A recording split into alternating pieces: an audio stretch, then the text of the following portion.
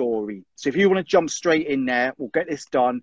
So really give everybody like obviously your backstory really as far back as you want to go.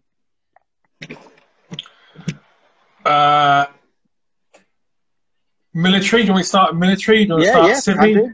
Yeah. How long have I got? An hour. Right, backstory, military. Just before. So I left, I grew up in South Wales, little village called Crynant. Academically, I went to secondary school, went to college, all went to shit. And I ended up leaving before I was kicked out.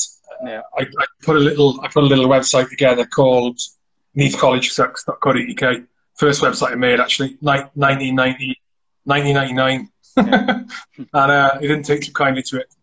And at the time, I was thinking about joining up. For some reason, RAF. I can't remember why. None of my family military, apart from like great uncles and stuff like that. And so I'm not sure why. I think it's lack of options, and I was fit, and I think that's all I had really going for me at the time. As I thought, is I was fit, and so you got to be fit to get in the military, and the RAF doesn't sound too hard, so I'll go for that.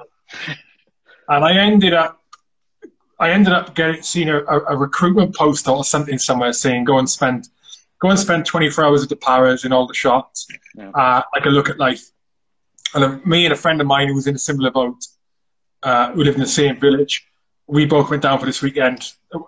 24 hours with the Paras, and it was all the cool stuff. Look at the weapons, and I do some basic fitness stuff. Did a mile and a half run, and then we did the mile and a half test straight after. I came first on that. I was only going to run in mind. Like my upper body strength was nothing. I'd grown up as a rake of a person. I think when I joined up at 18 in 2000, I think I was 11 stone. And I was a height younger than I am now, 6'1". 11 stone, 6'1". It was just nothing to me apart from quads. And so ended up joining the Paras after that 24 hours of getting fed absolute crap and completely not brainwashed, but not crap, but it'd be great when you join. You really enjoy it. In reality, it's like 75% of it is hideous. 25% of it is the best time of your life. Yeah, definitely. In terms of enjoyment, should we say? But then the whole 100% makes you the person you are when you come out the other end of it. Definitely. And so I signed up in late 1999. It took a protracted length of time to get to the point where I could actually start that. Well, I've got Irish family, so Republic of Ireland. Took about 7 months, I think, for it all to come through. And then I started May Day 2000, and ended up with 3 para in January 2001. Do you get a choice of the different regiments? You could, obviously, because you got 2 para, 3 para. Do you actually have a choice, or is it just something okay, that's what they're looking for? They're looking for billets on that. No. Do you give options? No. So unless there's exceptional circumstances, right? Let's say a battalion's on tour, or they plan to go on an operation, and they're going to need to bolster their numbers up. Then they will decide to send training platoons to those units when they wouldn't necessarily be going. Normally it works. Platoon 660 will go to one para. Well, three para in my case. Platoon 661 will go to 1 para. Platoon 662 will go to 2 para. There's 1, 2, 3, 1, 2, 3. There are circumstances where it doesn't happen. I think it still happens the same now. But I believe that's how it still happens. Yeah, might be wrong. Yeah, because you get obviously because most people it's either here a 2 para or 3 para, isn't it? And then 1 para is predominantly SFSG now. Well, to flip it round, SFSG is made up of 1 para. Some guys, or maybe girls as well, from RAF Reg. Some guys, and maybe girls as well, from the Bootnecks. No offense, but the majority of the Special Forces Support Group is 1 para. So it's the whole of the 1 para plus filler-ups from the Bootnecks and RAF Reg. Yeah, definitely. So really, once you've done obviously the 3 power, the course there, and then obviously you completed your P company, and then you obviously got your beret. I mean, what's that feeling like once you get that, you know, because you can call it a maroon beret or the red beret, but what do you go for? You can't call it red beret. You only call it maroon beret. So many old timers will say red beret. I did an interview with a guy called Terry Wood, a Falcons veteran, and he referred to it as a red beret. Yeah, that's his thing. Like now, he wouldn't call it red because military police have a red beret. So it's like anyway. So it's maroon. What was it like? Awesome feeling until I got the battalion. So I suppose like I try hard to like what to liken it to. So when I joined up, I think one of the reasons deep down I joined up is I had a real low self-esteem, real lack of self-confidence. Didn't really have an identity. I didn't really feel like I fit in with not society, but a bit of a weirdo. You know what I mean? Because of all those things, I didn't like socializing, didn't like engaging with people, like people in the eye, all that kind of stuff. You know, so I joined up partly to prove myself to myself. Yeah. And that's what I did. And over time, like so in depot, as you go through depot, you change as a character. You know, you start carrying yourself physically, carrying yourself differently. You start engaging with people differently. You start getting a bit of confidence about yourself. And regardless of what you need to join, really, and regardless of which to join, and that's down to you experiencing stuff that most people don't get experience that you're growing up with. Your peer group aren't experiencing it. You're in a minority of your peer group from your school year, for example. Hardly anyone joining, right? Yeah. So you already got knowledge about this stuff. You've traveled somewhere else to go and experience it. You're with other people who are of the same mind, and you have to generally be a bit sharper about yourself, be a little bit tougher. You get forced into high pressure situations, just in depot. That's what people do.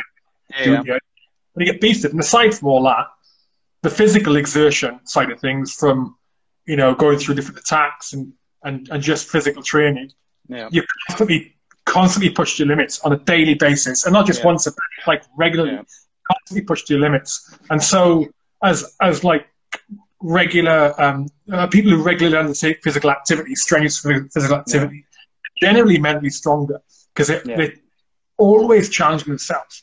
They're always hitting pain every day, and they're choosing to go there. Right? They're choosing to put their hand, and that means you can only go so far with that. You can only push yourself so far to go to the levels that are sort of, holy shit, how did he achieve that? Or how did he do that? Got to push there. You see extreme circumstances, car crashes, flipping, where people do crazy, amazing things that are incredibly painful. It's the same in battle. It's the same in wartime. The same in training. I wouldn't choose to go and flip and crawl like half a mile with all my kit on and piss and shit in the mud, and just get covered in cuts and bruises in doing it. But if I'm being made to, like Power Reg screws at depot, I ain't got a choice. At the end of it, I hate it, but I've taken myself to another level. And so because of that, you get more confidence in yourself. And you get to the end of depot, you get P company, past P company, then you got your jumps course, which is another like, oh my God, am I going to be able to do this? You do that, you do your jumps course, and you think, I'm on top of the world, this is amazing. And then you get a battalion. Is that where it really changes? Are you the bottom? You're the bottom of the run again. It's like, oh my God. You have to start you've built all that confidence up. It's built all that. It's instilled in you now. You've obviously confidence levels are massive now because you think every task you've done, you've hit that. You've kind of hit that top, haven't you? The top of the tree. And then, like you said, as soon as you go to battalion, you're back down to the bottom. So it's always that learning curve. You start all over again. It is, yeah. It's a different dynamic. And man, don't get me wrong, depot is hard, really hard. But P company is hard. Yeah. The hardest physical activities we've ever done were not in depot. It wasn't P company. It's been in battalion. And some of the hardest things I've done, probably the hardest things I've done physically over a long period of time, well, like not individual bursts, I've been in training. Yeah. I remember jumping into an exercise, well, not long after I joined, I remember parachuting into an exercise, and depending on what weight you were, we were carrying between 110, 140 pounds worth of kit on your back, right? Yeah. And so you hit the DZ, and then you got all that kit, and that's not including the parachute. You bin the parachute, you got all that kit because we were going into a defensive exercise. First defensive exercise the battalion had done in God knows how many years, I don't know. Yeah. And it was a 10-mile insertion tap with you carrying basically a small person in your back. And it was did that. It took I can't remember how many hours it took. It fucking took a long time. Battalion Snake. And then when we hit the defensive positions, we then started digging into a stage 3 trench. It was like, and that was the first 48 hours. It was the hardest thing I've ever done. And that was the start of the exercise.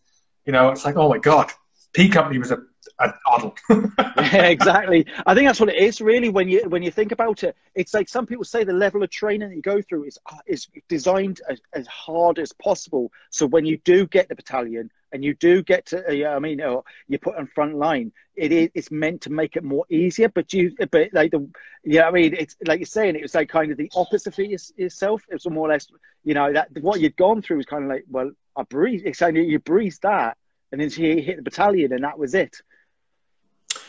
There's two different. There's a different. Depot's a different thing. It's got a different intent, right? Yeah. Depot is a bombardment of information. Yeah. It's not overload. It's done well. Yeah. It's a bombardment of information, and you have to combine that with getting the body to the physically prepared for battle, which is what you potentially could be doing when you join whatever unit you go into. Yeah. So at the end of your course, your training, at the end of depot, whatever you're doing, then you've got to be ready. And so in depot, the beastings. So let me go back. How physically strenuous the exercises are. And then, why is my kitchen around? Why not show my kitchen? Sorry. How strenuous they are has got to allow also for the mental capacity of taking the information that's being taught. Yeah. So you go on an exercise. You go on the exercise to put into practice things you've been taught in the classroom on like range days and tactics days individually. Yeah. You go on exercise for 7, 8 days, 9 days, 10 days, sometimes it's 3 or 4. Yeah. It could be a whole exercise on reconnaissance, right? Yeah. And if you're getting thrashed the whole 4 days in that reconnaissance, just completely hammered physically, how are you supposed to plan and act on the tactics that you've been taught and do what your section commanders are telling you to do? You can't learn nothing. It's got to be balanced. Yeah. That was slightly different with the P Company, mind, because like P Company is a bit different when you're power edge to when you do it all arms. So in that, we don't really have the luxury of after the event is done, because if you do all arms P Company, you could be an officer, you could be a senior NCO from whatever unit. And then you go back to your bunk after you've done like the 10 miler, for example. You've got a few hours off before you do the next event in the afternoon. It's 2 events a day. When you're a paratrooper in depot for Power Edge, it was for me anyway. When we go into the other barracks, like marching there to go to start the P Company event, we have to pass to get into Power Edge, one of them. We on the way there, we leave early and we would get thrashed. We'd have a physical beasting before we got to the event. Yeah. Then we do the event, expected to pass it. Then we come back and we get thrashed again. And then you get back, and then that'll be time for lunch. Then you have to go for the second event. Could be train AZM, could be log carry, whatever. You get thrashed on the way there again. It's just crazy.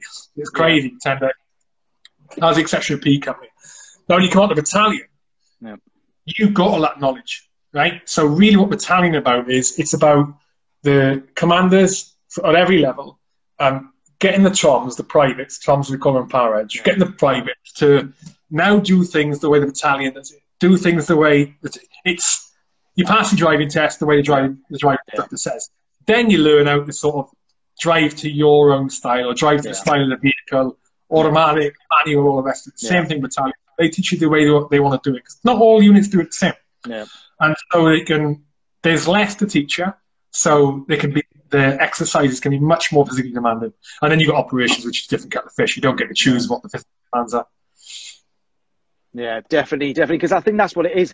Because that's what I've loved doing these podcasts, because obviously I have Bootnecks and obviously Para, and it's nice to see that the difference between the two courses. Because you'll always have one side say this one's hard, and then you'd have the other side will say this one's hard. So I think what it is, it's like you said, it's designed. It's designed and then fits in when you get to battalion. So it's kind of like everything's designed. It gives you that mental resilience. That gives you that mindset, that confidence. It's been basically knocked, thrashed into essentially, in that Beestons. The thing is, I mean, when you can't compare them. You can't compare, like, I mean, you're talking about bootnecks there. You can't compare the Royal Marine Selection with the Power Register. Yeah. They're different things with different intent. Different things, and that's, we're just talking about selection. The fact of the matter is, it's units have a selection, which is like, apart from Special Forces, what I say. And that's not to take away from any other unit. But the things are not, you can't. It's just two different. That's what I'm saying. It's like you hear them and you think, like, you've had people said, you go through this process, and then you hear from the powers, and you think there's no, because they do two. They're designed for two different roles. So there is going to be that training is designed for those two different roles. Now, I mean, when you got to the battalion, especially the time that you actually did go through and pass, like that was, like you said, that would have been like early 2000s. Now, from that time, were you straight on to deployments? Yeah. So I spent just shy of 12 years. Yeah. With 3 Para, and so from the first year I got there, every year was I didn't go anywhere. I didn't get posted. I think I did my first adventure training in 2009 to Germany for a week. All the rest was ops. So when I got the battalion in, I tell you, it wasn't January. It was right at the start of February. Yeah. Then I got the battalion, and we were gearing up for. No, we were doing some exercises, and then we were gearing up for a Northern Ireland tour at the end of that year. So the end of 2001 was the tour to Northern Ireland, Ballykelly. Yeah. And then we came back early 2002. And that Northern Ireland tour was, I mean, in words, compared to everything else, Buckshee, really. Even at the time, I didn't think it was hard. It was a bit nerve-wracking. I'd never been in a before. Yeah. I didn't. Like I said, I've got Irish family, but I didn't fucking know what the situation was in Northern Ireland. Yeah. And quite mundane, though. It was quite mundane. Nothing much went on. It wasn't really then. It wasn't really. I mean, 2001. And then 2002 was a Roman infantry company tour to the Falklands for the 20th anniversary of the invasion, 82. So 2002, we went back 3 platoons from the Reg, one from 1 Para, one from 2 Para, one from 3 Para. And then 2003 was the Iraq War. The invasion of Iraq. Yeah, exactly. Because you did Telic one, didn't you?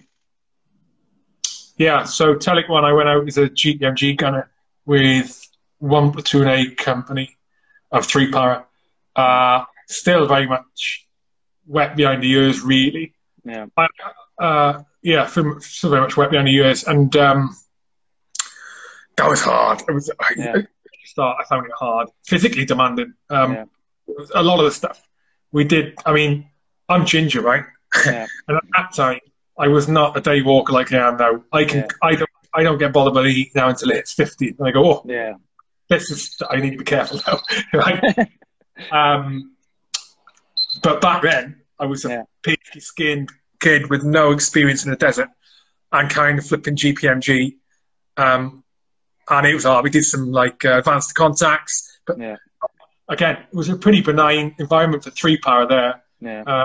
Not much happened, but it was physically demanding nonetheless. We didn't have it like other units had. I think just everywhere we went, people had deserted. The forces we were going to fight, they'd gone by the time we got there. Yeah, so you didn't even have a fight down, and plus, like you said, carrying that kit, especially GPMG, because they're not exactly the lightest bits of kit to lug around. No. But I mean, like, really, that's something, and I know there's something that obviously I've had discussions with people, and I know you and obviously Gez has as well on the podcast regarding Basra, and obviously that situation for Iraq, and I think that's been a big. It's kind of being brought out now more and more, the situation of what actually in Basra itself, and how it was kind of like how. And I still can't get my head around why they used using Card Alpha, the situation in Basra, how they dealt that. And literally, they kind of took a Northern Ireland situation into that situation. And it was like two different situations. You couldn't use what they did try and do, what they used in Northern Ireland and place that in Iraq. It just, that many people. And I know that obviously, yourself, you've had that conversation regarding it, and I just think it's a bizarre situation, really, to even have that. Well, so just to go back, there were elements of 3 Para, like the and that. We did experience some kinetic activity on on that 2003, the war, like 2003 war, that Telic one. But the Card Alpha thing, I mean, it wasn't Card Alpha when we were in Basra, but I think not in the war. This is the thing. There's different campaigns, different operations, demand different things. And plus, a lot of the decisions made on rules of engagement in different areas are quite often based on what the public perception of what's going on is. A prime example of that is Afghan. When I first told, not to come off the wrap, just to give an example, when I first went to Afghan in 2006, most of the places we went to, we were operating on 429 Alpha, which is wartime rules of engagement, or we were operating on 421/422, which is not far off wartime rules of engagement. They're not loose, right? You can't go up and shoot anyone. Okay, there's strict guidelines with it, but it's not Card Alpha. For example, you don't need to wait for someone to shoot at you before you can shoot them. Which again, I'm thinking back to Card Alpha, and this is years ago now, but you can't do that with Card Alpha unless it's certain scenarios. Now, you can change, going back to Iraq, you can have different rules of engagement, different areas at different times in an operation in the same country. And a lot of the time you have to have that. Unfortunately, as a campaign goes on, as Iraq did, and the public perception of it and the public support behind it starts to wane, which always does as the campaigns go on, the numbers go through the roof, not through the roof, but numbers go up casualties. Then it becomes harder to have different rules of engagement. Because let's say you have most of the places on Card Alpha, right? Because it's just, that's what's needed.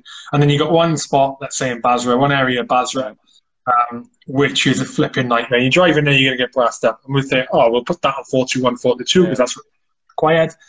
Well, the wrong people, the journalists, get hold of that, and they'll say, the wrong rules of engagement are being used in Basra, and this isn't what's going on. It just gets again because it causes newspapers to be sold, right? It's just not simple. The challenge of the military a lot of time rules of engagement, unfortunately, and also PPE, unfortunately, is dictated by what the public perception is back home. Yeah, exactly. Because I think that's one thing. Because when, at that time, obviously, I was out of the military. By the time, obviously, 9/11 happened, that kind of side, and everything that happened, and obviously, 2003, obviously Iraq, and I'm seeing it from that media perspective, and all I see, and that's all really you can go off. And I know when I spoke to Neville Johnson, and he kind of went, because I said to him, "What was the big thing? How did you feel from Iraq to Afghan?" And he said there was a massive difference.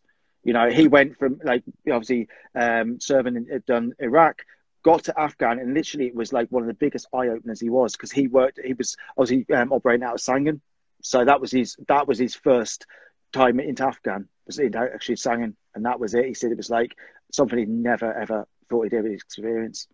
In what respect? Because obviously the conversation, obviously he served with Royal Regiment of Fusiliers, 2nd Battalion. So they went in, and I think they were taken over from Royal Marines at that time.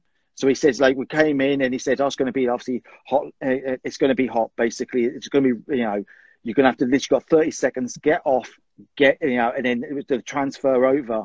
And then basically that was it. And he says, it was such a, from being in Iraq to being in Afghan, it was how it changed. It was a massive difference. Yeah, Iraq had pockets of activity like that and periods. I mean, speak to Gez Jones. Do you know what I mean? And speak to the likes of Brian Wood. I mean, the stories they tell, this gets forgotten with Iraq. Yeah. Most units didn't really experience activity like that in Iraq. Just didn't, right? Some did. Whereas the difference with Afghan is most units did experience action like that. Some didn't, right? But again, I mean, it depends on what period you went to Afghan. Exactly. If you send me to Afghan, well, I did. I went to Afghan start, middle, and towards the end of the campaign, right? The difference between the start of the campaign and the end was night and day. And night and day in... I take it back. It was significant in terms of enemy activity, very significant. An attack that's been employed. But it was also... It was definitely night and day in terms of public perception and how inhibitive that was on troops' ability to outmaneuver the enemy towards the end of the campaign rather than the start. Because of public perception. Exactly. I think that's something that, because obviously I listen to all the podcasts of H-Hour now where you've done, and there's some really interesting ones lately. And because I see that in obviously the conversations you've been having, that like really that is a big key part of it is public perception, what people think of like what the situation it is. And I see that myself, what you've experienced and what we, like I would say, for example, pick a newspaper up, watch a TV, watch it through a media outlet. The two differences is massive because there always will be that, but it's a way that we're being shown it. Yeah. I mean, an example of the impact of public perception, let's imagine, in fact, let's look at Iraq. Yeah. Iraq, we went in, like the Iraq War, we had the old combat body armor, you know, with the plate in the front. I mean, the kit wasn't great, but that's what we had at the time. Yeah. And that's what we were in Afghan with the first time. The same kit, right, as in body armor. Yeah. Towards later on in the Iraq campaign, towards the end, you've seen pictures and people who went out and did like, because I went out again to Iraq the second time, 2005. Man, the body armor you got given, you couldn't move. I remember we got given body armor, you got told it was compulsory to wear it. This thing had like arms on it, mate. You could struggle to cock your weapon. Yeah, it was a struggle to cock your weapon, right? That kit would never have come in and been issued across the board if the public perception was not a factor. Would that have happened? It would have happened. And so we'd be able to move better. Iraq was a bit different because very much vehicle board out there. Afghan had a really significant impact. Yeah. Again, we went in with 3 para until the 6th, that 3 para battle group. We were going in the same kit we had at the start of the Iraq War 3 years before. Yeah. Combat body armor, one little plate in the back to protect your heart, one little plate on the front side, and one little plate in the back, right? Yeah. Old school belt kit, like you're issuing not issuing to get the battalion, right? And then and that's what we had, and it was brilliant because we were so light, we could move really quick, close to the enemy as fast as we needed to close. We couldn't close them as fast as they were because they were predominantly flipping dish dashes, you know, and they gained a few mags in the pocket because they dug out easy. Yeah. But that's what we're going with, mate. On a lot of the offensive operations, we'd go in, we get off the helicopters or we get off the wagons, what we've gone in on, and we would take our body armor off. We would go in these situations in Afghanistan, 2006, and everyone knows what Connecticut was. Everyone knows what Connecticut Afghan was across the whole campaign, and we would take body armor off. Yeah. We do. We stick it in a pile. Then we go in for the attack. We come back out. We come back out, pick our body armor off, and get on the choppers and back out. Because it would weigh us down. It made us sweat more. And if you can move, you're less likely to get shot. If you can move easier, it means it's less physically demanding your body, which means you're even more switched on anyway. It's like exactly. Because I was thinking myself, it's in one respect, like you're saying, because like if you think about it, like what you said, the kit that you used 2006, you know, it's the same as what you used in Iraq. It was lightweight. You could move. You know, you didn't have that burden. But then you have public perception of saying, obviously, we don't want to see soldiers killed, etc., etc. So it's like bringing more like body armor, and like you said, that weighed the soldier down. Do you think that then you kind of there was never an equal balance, was it? It was almost like you're thinking, well, yes, put more body armor on to protect them, but then it's slowing them down. More soldiers get killed. So once again, it's always against the actual soldiers themselves because it's like they're having to go along with those rules, but it's kind of against them at the same time because it's going to weigh them down. And you know, you can't operate like that, especially now. No, correct, mate. And don't get me wrong. Over the course of a campaign, or when a military does anything, there needs to be constant reviews of kit, including PP, including weapon systems, including all the ancillaries and everything else. Right? It's going to be an evolution of what you use and what you wear. Unfortunately, because of the public perception, or as Tim Forces mentioned, maybe media manipulative perception. Unfortunately, it invariably goes heavier towards the protection. The emphasis on the evolution of the kit is the emphasis on protection of the individual, but not balancing that against the ability of the fighting unit. Yeah. And again, you can't blame the public for wanting to keep people safe and people being less likely to get killed. right, or injured. I went to an inquest for a couple of guys who got killed, and this, and their mother was there, and she could not understand. She could not understand why her son was not issued. Not that it existed, mind. Yeah. Her son was not issued body armor that covered the whole body. That could protect him from shrapnel bullets. You couldn't understand it, and that's the thing they don't understand, right? Yeah. The other thing is that to have a rational approach to, okay, is it worth bringing in this bit of PPE, these extra protection in your arms, legs, flipping bigger plates, whatever? Is that going to cost more lives or less? No. It's very hard to weigh up how many lives it's going to cost, because if you're making someone heavier, right? How do you measure how many lives have been lost because our equipment was heavier than what it should have been? You can't measure it. You can't. No, you can't. All you can say is how many people were saved because the bullets of shrapnel hit this massive plate or this other stuff that we had on. Yeah. And there's so many people who are saved. You can't say how many people were killed because they moved slower or because they couldn't outmaneuver the enemy. It's the same with vehicles. Yeah, exactly. Get heavier vehicles. It's going to be, especially people have said when you put the heavier vehicles, basically it's going to weigh the vehicles down. You know, you've got to have that. It's a really hard, and especially that, like you said, it's only until you get on the ground and you see it. It's like you've got to have that balance, but then that balance is never perfect because those environments constantly change. I mean, even the tactics of the enemy changes. I mean, because I know, like one thing, obviously highlight as well. Obviously, your time at Musa Qala. Now, to me, obviously, I've read the book No Way Out, obviously by Adam Jowett there, and obviously it's on YouTube as well.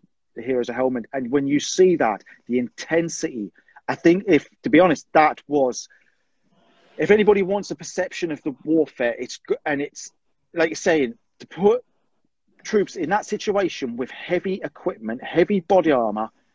I'm surprised that more people, weren't killed. Because literally in that situation, you kind of removed a lot of the body armor. You had to move light because the amount of incoming. Well, it's the thing, you can't measure it. It's speculation. No. When you can't measure it, you've got no argument against, right? But again, there has to be an evolution of kit. I'm not saying it would have happened, but I can guarantee you now, if you left the evolution of kit, suggestions on improvements in body armor, for example, improvements in helmets, improvements in flipping other kit and equipment, clothing, all that, it would not be as heavy as it turned out to be. It just wouldn't move strictly. I mean, someone just posted in the thread there, so I didn't catch his name, but he's saying the average weight of the kit they were carrying on patrol going to contacts, the weight they were carrying additional, between 50k and 63k. Yeah. So, because it was studies done, they measured this later on, right? That's mental. Yeah. I mean, a lot of it you have to carry. There is a certain amount of weight you have to carry. Frontline scale ammunition, blah, blah, blah, blah, blah. For 63 kilograms, mate, I'm 90. I'm like 90 kilos. 3 kilograms, it's like carrying your missus on your back, depending on the size of the missus. And then being asked to go and flip in, conduct an attack. But, crazy, isn't it? Yeah. But there's nothing you can do about it. It's a challenge you always have to face. It's almost even pointless. Sort of. Exactly. It's like a no-win situation, really, because you're sent out to do a task. You're doing the task to the best of your ability. You've got to then confirm to, you've got to wear the kit that you're given. Even I was saying this last night about the SA-80. And this was like 2000. You had a cock and handle that's literally that big, and I might as well threw it at the person. I would have probably done more damage because it kept stopping after every probably 2-3 rounds. For you, for me, literally. Sure, fucking bad admin. Get away! Nah, it wasn't bad admin, mate. No. No, it's literally when like that. We had obviously. When you see it and you think, because what was really interesting is the comparison of times. Like, I think that's something that's interesting as well in the conversation you've had recently, like you said, with Terry was there, and how they fought in Falklands, and it is that is pure war fighting there. And then you look at like situations like Musa Qala, Sangin, pure war fighting, but the two difference. I know it's obviously there's different eras, but it's that kind of like scaled down kit. If you look at the way they went in the Falklands and operated, scaled down kit, they went in that literally, you think about it, they're still carrying heavyish kit in bad conditions. But if you look at the way operating, like say Musa Qala or Asangin, scaled down kit, still bad conditions, but really you saw how them two, and I think what it is, what I'm looking at is like, you can't fight a battle if you're going to go and stick all that weight on somebody and expect them to, you know, not go down, especially in the heat. You know, the conditions. But what I'm looking at as well is those two different areas. Do you think that really that's the way, if you're going to fight a war, do you think it's better the way it is, that stripped down kit where you are light on your feet, where you can like move around quicker? Do I think what, sorry? Do you think it's like really, when you look at, like, say, the way that was fought in the Falklands, that was stripped down kit, minimum, in there, do the job at hand, the same as if you fight, like you fought, like, say, in Afghan, if you took that stripped down kit, fought in Afghan, do you think that, like, having that, is that, like, to itself is an advantage? Well, having lighter kit? Yeah, having that lighter kit and actually then be able to move around. Dependent on the tactics that the enemy's employing at the time, yeah, and dependent on the unit you're part of. Yeah, I mean, like I said, it depends on the role you're doing, where you are, what the enemy's doing, and what kit you require. Lighter kit's an advantage. Give me listen. Give me that suit that protects me from all the bullets and shrapnel. Give it to me. Yeah. Just make sure it's super light. Make sure I get everything I need to do and move out. But it doesn't exist. Lighter kit every time, depending on what you're doing, depending on the enemy's MO. I mean, don't get me wrong, the Taliban's MO over the campaign changed in most places because they were just getting beaten by the tactics on the ground of frontline troops, of infantry troops, you know, and not just infantry, sorry, and all the other frontline troops, you know, your artillery, everyone that can flip in and inflict pain on them. So you start changing the MO. Yeah, definitely. Because I think that's one of the whole, that evolution, like that was, if you look at that, like that's why I look at it. I love talking to anybody that obviously has served that period of time, because like I said, if you see that evolution, and it's not just like the way the military operated from the beginning of it, and that obviously including, like, say, from the time of Iraq into Afghan, and then how it all slowed down at the end of it, but like how the way that everybody had to adapt to that situation. And I think that's what it is. I think I know I said it last night, how I'd seen a lot of lads I've spoken to, and how they had to adapt their mindset as well, how they had to go into situations. And do you think there was that bigger evolution?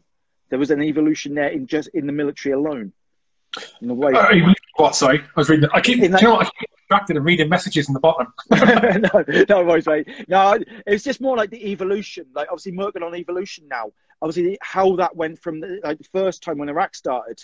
Now, that was, I saw that myself from a public perception at that point, you know, through the media and how things were perceived. But it was a big evolution in the way things had changed, how things had to change. And then obviously, like people like yourself that were there operating, did you find yourself evolving, almost changing your mindset to you know, with so much changes going on? Iraq or Afghan? Which one shall we talk about? I'd just more say like Afghan, because that was more obviously a longer in terms of length. Yeah, Afghan was different as well. Because so Iraq, right? Iraq was much more the government and like sub-level government, local government could reach everywhere in Iraq. Yeah, they could reach everywhere. So they had government influence in everyone. People were much more aware of the change being brought about by not the Allies, but by coalition forces being in Iraq, and so they were sort of much more aligned and emotionally invested in what they wanted for the country. Either they wanted coalition forces or they didn't. Either they were like Ba'athist, right? Afghan was different. We operated in Helmand predominantly. Okay, so even though the campaign evolved and the Taliban tactics changed and our British objectives changed over time, realistically, the people of Helmand were predominantly largely untouched or less sort of emotionally invested, less of a care for what was going on at government level. They're farmers. Yeah. It doesn't like a lot of them. It didn't really make a difference whether it was a British or American unit occupying their village and helping them, or it was the Taliban, because their daily life is still the same. Yeah. And so over time, my evolution of it, my evolution of thinking about it, yeah, I didn't allow myself. I spoke to this before. Yeah, I don't think. I think if you start questioning the morality of the overall mission, the reasons behind it, the overall mission, the overarching objectives, why are we here? Yeah. Then that impedes your ability to do your job well. Yeah. Be you a flipping in the Navy, be in the RAF, you're a commander, whatever level. No. You have to believe in the overarching objectives, the strategy. You have to believe it, right? It's not to say that you can't question the morals and the ethics of what you're doing on a ground level. Yeah. Absolutely. That's why the hearts and minds stuff exists. That's why rules of engagement exists. That's why you taught so much about the influence of your actions on the local population, never mind the enemy. That's why you taught them, do things ethically and morally. You can't just go in places that, all right, maybe 10 Taliban in a building over there, but they're in the middle of a village of 1,000 people. You can't just drop the pounder on there, On that level, absolutely, that's in your mind. But if you start claiming judgment, we shouldn't really be here, your mind's not on the job. And if you're a commander, you can potentially get people killed. Yeah, exactly. My evolution of thinking came after the tours when I had to reflect. And I was out of the military. It didn't really matter then. Yeah, exactly. Because that's what I've seen a lot of people when they've obviously spoken after they've left, and then they've said, this is what I was thinking. I mean, because like you said, because you haven't got that time to think, you're literally right. Get the job done. It's like kind of day by day. At that point, that way of thinking, you're there thinking, right, I'm going to do this job, get the task done. And like you're saying, it's kind of like you live for that day. And then you continue that day in, day out, but it's only till afterwards. Because, I mean, how long in total did you serve for? 11 and a half. 11. Yeah. Let's say 11. Yeah. Yeah. Because then you went on to doing contract work, didn't you, afterwards? You went on, was it circuit work? Yeah, I did 4 years in the Middle East. I did 4 years in Iraq. Yeah. And how did that compare? Did you see it from a different perspective once you'd left? Yeah. So Iraq's a lost cause, and unfortunately, a lost cause in terms of from the perspective that we went out there to try and make it a better place. Get rid of Saddam, topple the dictator, and hopefully Iraq will become a better place. But unfortunately, like a lot of countries in the Middle East, and it's not their fault, if you like. No. They're that part of the world is not easy to live in. It's not even easy to evolve in. And the cultures out there, especially in Iraq, they're very short-sighted. Yeah. It just breeds a very short-sighted person, very short-sighted people, from a government political level to the individual. And it's a country that's evolved.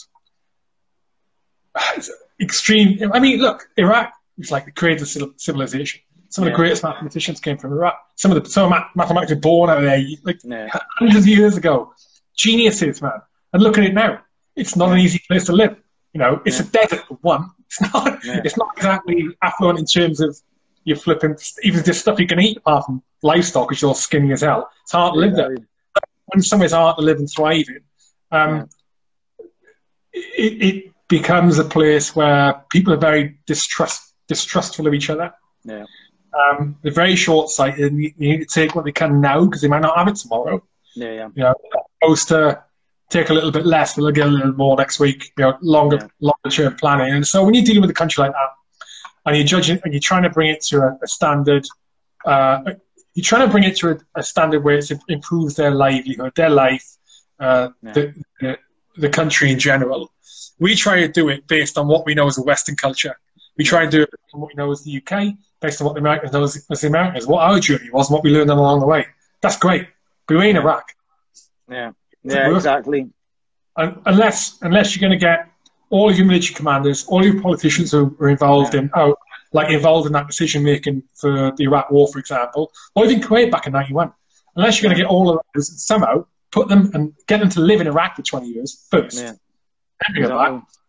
They'll approach it differently, and things would be a lot better. But we don't have it. It's super difficult. You can understand why sometimes decisions made to go in. Well, told that we're going in. But the reality is, we don't understand the culture, and then you consider that how short a time you stay in these places. Yeah. We Exactly. weren't there long enough. We weren't there long enough to understand the culture, to understand what makes it tick, to understand where they need to go and how they need to get there. We weren't long enough to understand that, let alone then put a strategy in place and start executing it. Exactly. It was almost like, right, put troops in first, then try and work with it as you're going along. And you can never do, like you said, you have to have that understanding of the people, of the culture, the country. You know, you can never really be fully grips with something if you don't have an understanding of it. Because it's like you say, it's one thing, and plus because that was quite a short period of time anyway. So what can you really learn? I mean, you've got people like, if you go way back, and I know there's someone that I read up a few years ago, because obviously like, people like Lawrence of Arabia. Now, I know that's one point that's been made, and I know I have myself, and I know that point, if I had listened to him the way that he wanted to split it up equally between the tribes, potentially the situation wouldn't be as it is of today. But that's what's being put across. But like whether that would have actually happened or not, nobody will really ever know.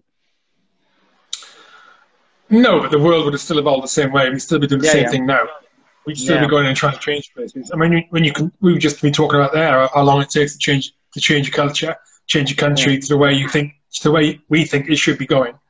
It takes decades and decades and decades and decades. Now, we've done this and tried this multiple times, multiple countries, over multiple centuries. British Empire flipping brilliant, right? They made all the mistakes before. So the Americans, just not over as lengthy a history. And yet we still do it. We're still going there.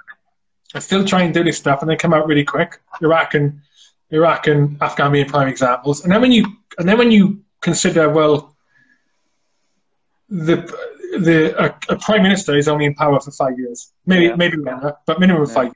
But that's how far they're looking. They're looking to the next election, right? The president's in power for what, 4 years? May get a second term.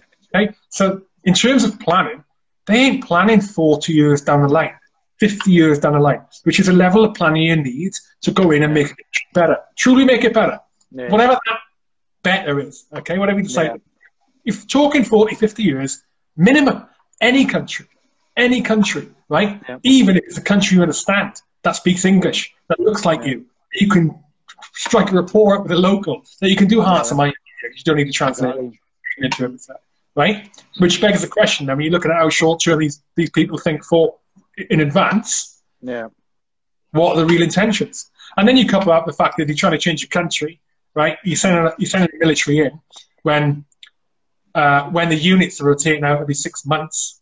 The unit literally only just gets a chance to get a hand on the ground 3 or 4 months, as in really understand things. Then 2 months of enacting, well, a month of enacting it, like being really good at what they do in terms of influence, and then they got a month of handover. Yeah, exactly. Because that's one thing I had seen myself. It's madness, really, when you look at it from that perspective. Time is is everything, really. Time, but like you're saying, to understand it, it's almost as though they, like you said, it could be 40 or 50 years, and how many actual prime ministers could have served within that time, and how many parties could have changed different. You know, you can't look at that because it's such a situation that's going to constantly change. And really, like you're saying, even for individual units to be on the ground 6 months at a time. And I think that's another thing that I've heard, obviously, people's point of view was they got to a point where they got so used to it, right, okay, we know what we're doing, and then you're taken out of a situation. So it's kind of like, right, back to square one again, because then you're going to have new, a new battalion, and again, start again. And it's like that constant, there isn't that time where things can change in that more positive, because time's against everybody. Mm-hmm. Absolutely. And I think that's what it is. I think I've spoken to quite a few people on this matter, and I think myself, if you're going to plan, you've always got to plan that long term. That always have a look at why. Say, like I said, if you look at say a minimum of 5 years, in 5 years, what can you technically change? Really, you're only going to get people on the ground and have a look around. Really, in that terms.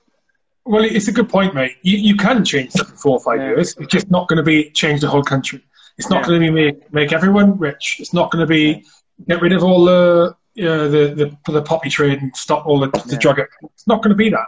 No. So and it's naive to think that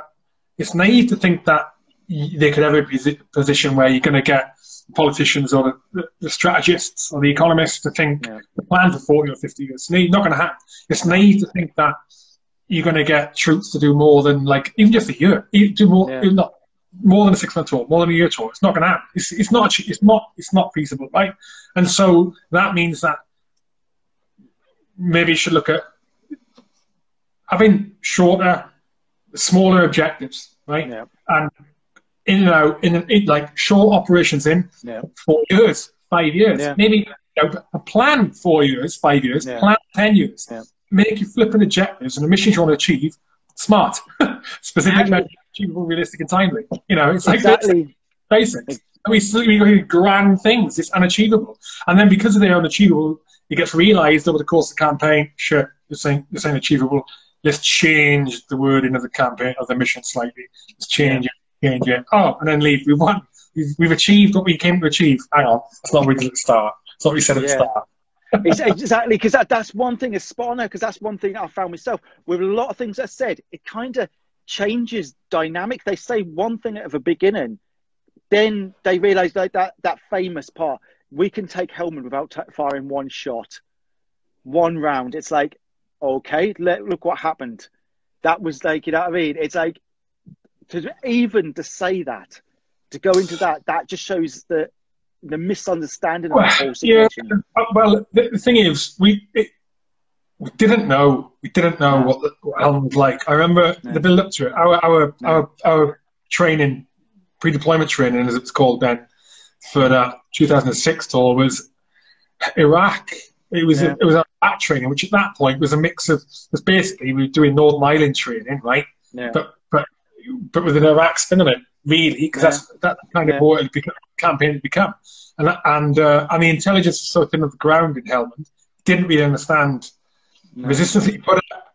Because you have to remember, like, Camp Bastion had been there for at least a year before. No, it'd been a year beforehand. Yeah. Bastion was there a year before the 6 getting built. And there hadn't been much kinetic activity, if any. So you think, maybe they'll be all right with all these British troops coming to Helmand. Maybe the Taliban don't really care about Helmand. Maybe whatever. And then, so it was an unknown quantity. The first few weeks, there was not much going on. There was not much going on. The first few weeks, there was very little going on. And then it went. Yeah, they went kinetic in a big way. yeah, exactly. Because that was kind of like the powder keg had been lit, really. And I think it was once they started hitting the poppy fields. And I know, like, obviously, Spec Ops had obviously targeted them predominantly to set fire to them, to remove them parts of it. And I know that, like, do you think it was almost like a fuse had been lit? This, like, long trail of gunpowder. You'd gone in, there was very little happening at that beginning stage of it, and then, boom, that kicked off. And like you said, it just went mega after that. Well, it wasn't the poppy fields. It wasn't the burn of the poppy fields. That came way, way, way later. I think I haven't looked at, I'd have to look at the intelligence reports and look at the commander's diary, not war diary, but the first contact was in a place called, I'm sure, with 3 para. I don't think there might have been SF before that and some like sneaky beaky ops, but first contact on that tour was in a place called Nowzad. And let me recall this. I'm trying to recall the exact scenario. Anyway, first British troops went in Nowzad as A Company 3 para, and they got bumped. They got attacked in this town called Nowzad. And I mean, Nowzad is a strategically important town where it was. They had great high ground around it. Yeah. There were Afghan National Police there who had a little outpost who were, I think that's why we went actually, because the ANP were getting attacked. Yeah. We didn't defend the ANP. Now, there's a reason the Taliban attacked the ANP, because they wanted to control the town for whatever reason. I don't recall what reason that was. But that was the point where British troops are then encroaching on ground that the Taliban controlled or wanted to control. And now we were in the way. And once it happened there, we didn't stop and just try and clear out Nowzad. And then it happened in other places where we went to try and take control to allow the rebuilding to establish control of the area, to get on side with the locals, yada, yada, yada. And then on everywhere we went, there's an underlying, not underlying. There was a Taliban presence there that wasn't immediately obvious until he went in, which is what coin-ops are all about, right? Yeah, exactly. Uniforms. You know, they wear what the locals wear. Yeah, exactly. It's crazy, really. And I know, obviously, just coming down about the last 10 minutes there, and obviously we could spend another hour on this, because really something like that, when you look at that period of time, and that was a big part of your life there, and not just obviously doing Iraq, Afghan, then doing contracting. I mean, really, once that had finished, because I know, like, obviously, like, we can probably spend another hour from that time onwards. But I mean, really, how did the podcast come around? Good question. Because when I left the military, even day one, I was working in Iraq 3 days before I actually left. Yeah. And so day one when I landed in Iraq, I realised I got out with kit I didn't need because I hadn't really been bringing it. The security industry wasn't as stable as I thought it was, or people thought it was. Those two things. And then as time went on, I went through some difficult times in life, and then I just learned a lot of things. A lot of information came, not privy to. I just learned, like everyone does really. Experience, a professional experience, personal experience, hardship, flipping, reintegration back into like civilian life. Yeah. In fact, it's not even reintegration back into civilian life. It's integration into for the first time. Yeah. When we join up when you're 16, 17, 18 years old, sometimes a little bit later, right? You're still a kid when you join up. The human brain doesn't start fully forming until you're 23. Fact. You still evolve as a human being in adult until you're 23-ish, right? You join up. You've never experienced the adult civilian world. Exactly. You joined up. So let's say you spend 5 years in. When you leave after 5 years, when you leave after 12 years, when you leave after even 24 years, you've not experienced the civilian world as an adult. Yeah. So you are going to society you don't understand. You don't understand it, right? You don't realise that you don't understand it. And all the connections that you had to it from back in the day, and all the stuff that was this normal stuff that you do like when you were a kid, or when you were like 17, 18, or even 19, depending if you joined up, like go on the piss, meet your mates, it's all stuff, freaking normal stuff. That's kind of the last recollection you have on it. Even if you're going back home every weekend, you're still in touch with your city mates, like it's still kind of that environment. You still don't quite understand what actually living in city streets like. So that combined with all the professional stuff, I wanted a way of getting, trying to work out a way of getting the information to people who are still serving, or just getting information to them in a subliminal way, not in a way that it says, "Oh look, I'm Hugh Keir and I had this experience, and I'm going to tell you how to do it." Yeah, actually, the mental side of things. If I turn around and walk into 3-Para tomorrow, and go, fellas, maybe you want to try meditating. It'll help you. Help you focus more, and you go, fuck off. I get kicked off camp. I get filled in, right? So that is absolutely valuable lessons in there. It's how to, it's like anything, right? You got a message you want to give people. You want not education. You got a message you want to give a person or organization. Not everyone gets told, so just communicate. We got 24 seconds left. Have we? All right. 20 seconds. Jesus 20 Christ. Seconds. Right, I was counting down now. 20 seconds. So you're going to speak for 2 hours. What we'll do though is we'll end it now. We could go for another couple of hours there. We literally got about 10 seconds left, have we? 3 seconds. 3 seconds, right?